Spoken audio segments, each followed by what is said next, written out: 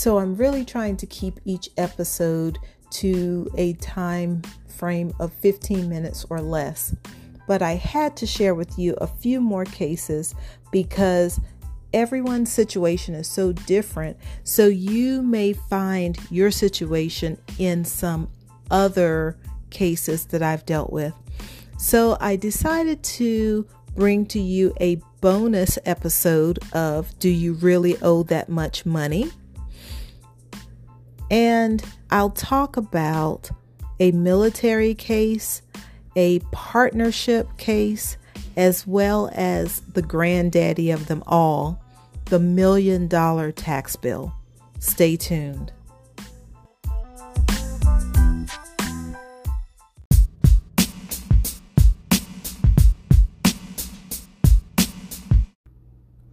So I had a client that is in the military. Thank you for your service. And actually, he is military reserves, but he just so happened to be called to active duty. He wanted to leave his wife some money behind for some reasons, and he decided from his full-time job that was non-military related, he would take about $15,000 out of his 401k to leave to his wife so she wouldn't have to worry about things while he was gone. Now, he already knew the tax rules, so surrounding military withdrawals, okay? And basically the rule is if you are a military reservist and you're called up to active duty for 6 months or more, and technically it's 180 days or more, but for 6 months or more, you can make an early withdrawal from your 401k, and that 401k withdrawal will be penalty free. Now, I am telling you, it is penalty free, not income tax free, but penalty free. Because anytime you make a 401k withdrawal earlier than you should, okay, because the 401k is for retirement, okay? So if you withdraw money before age 59 and a half, then you will not only pay taxes on your withdrawal, because that money has never been taxed, you will also be penalized 10%, and that 10% is called an early withdrawal penalty. Okay, so it's kind of like you're taxed twice. Now, back to my client. He withdrew the $15,000. He understood that the $15,000 was from his 401k. He did not think that he had to report the money. So when the 1099-R came, for whatever reason, they did not report that $15,000. So the IRS sent him the letter, and the IRS, I think it was about $3,100 or almost $3,200 because that he owed for tax liability. Part of it was a 10% penalty, so it was a $1,500 penalty, and maybe a $1,600 or $1,700 income tax liability. So about $3,100, $3,200 that they had to pay, in addition to penalties and interest for not filing that form, for not reporting that 1099-R, early withdrawal of retirement funds. Okay. Well, we explained to the IRS and requested that the money, because we explained it to him and he understood. We explained to him, yes, you owe that $3,200, but now you have been assessed non-filing or underreporting penalties, as well as late payment penalties. We were able to get the IRS to abate or do away with or remove the non-filing or underreporting penalties, as well as the interest associated with it.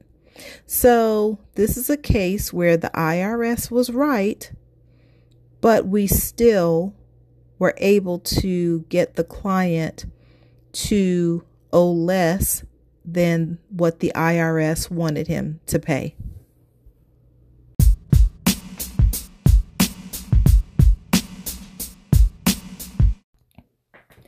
I worked on a case where there were 3 business partners, and before the business actually started up and running the way it should have been, as far as how it should have been filed, how it should have been set up with the IRS, the business started making money.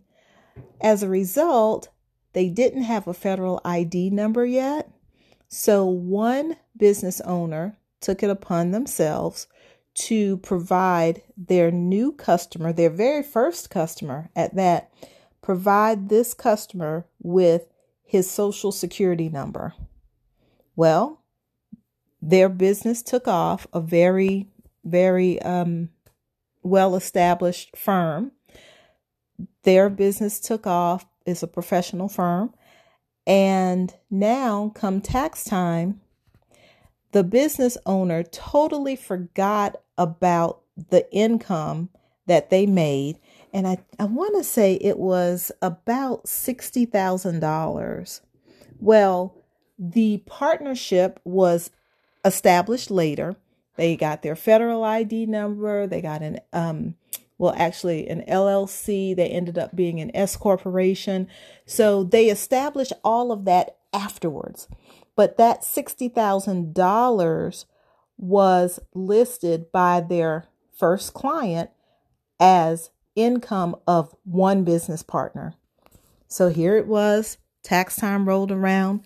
The partnership the S corporation, the business did report the $60,000 as they should have on their tax return. The first partner, he recognized that 1099 for the $60-something thousand in his name, but he did not report it on his tax return.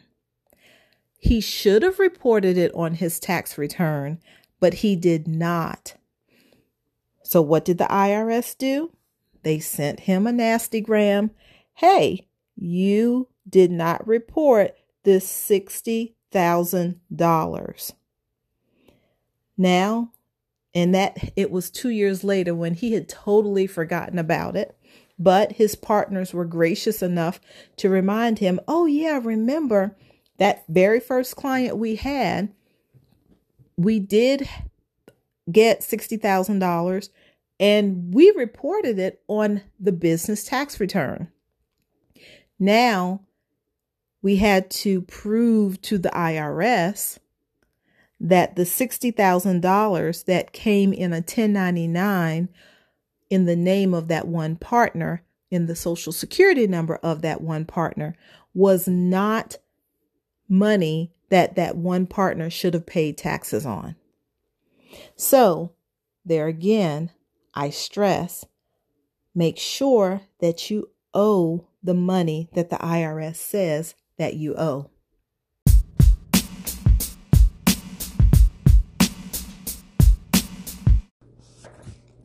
Can you imagine going to your mailbox and receiving a letter from the IRS stating that you owe over $1 million in taxes for 1 year?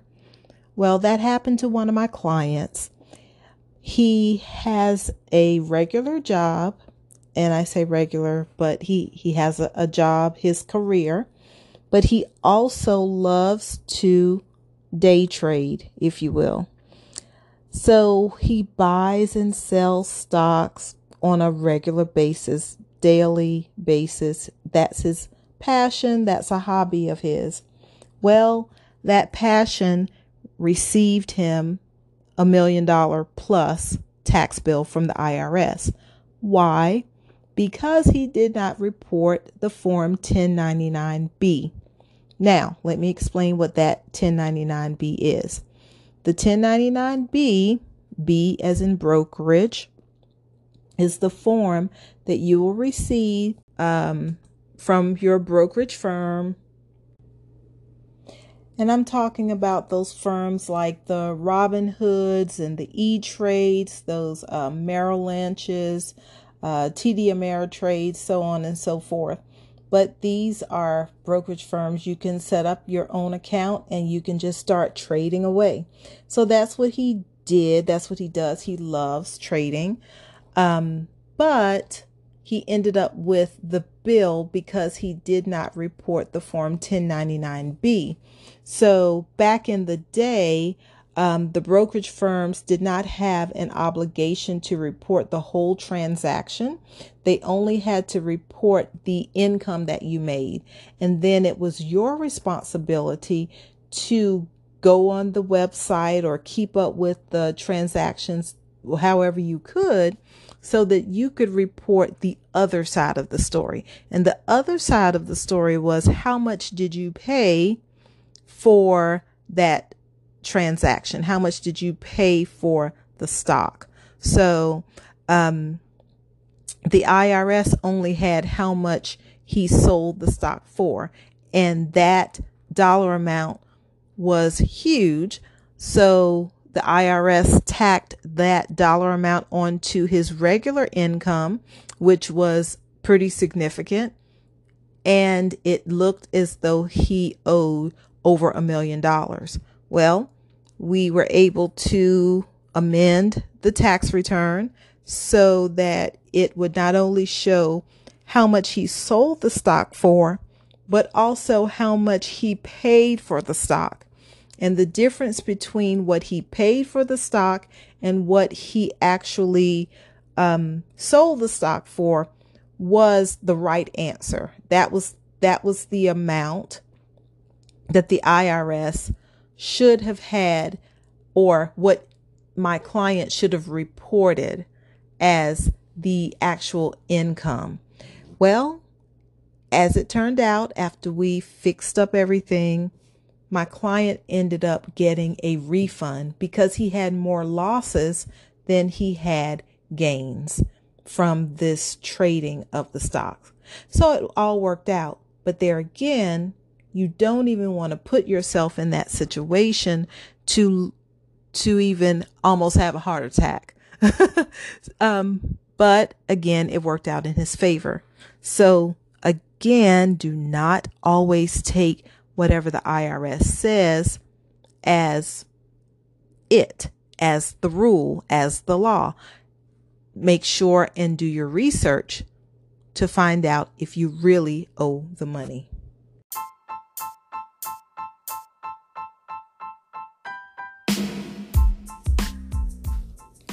That's all I have for you guys today. I really thank you for listening. I hope you have picked up on some sort of nugget that can help you solve your tax issues. If there are any questions that you have or any topics that you'd like to discuss, there is a message button on the website. You can reach out to me there. There are people that listen to me on the various social media sites, so you can message me, whether it's on Twitter or Facebook or LinkedIn. Please just give me a shout. You can message me right through the Facebook group, however you want to, whatever you feel comfortable with doing, please do so. I don't share names. I don't judge. Whatever you tell me, it's kind of like Vegas. So whatever happens in Vegas stays in Vegas. And I just want you to get the right information. I don't have all the answers all the time. So if I don't have the right answers, I can definitely point you in the right direction.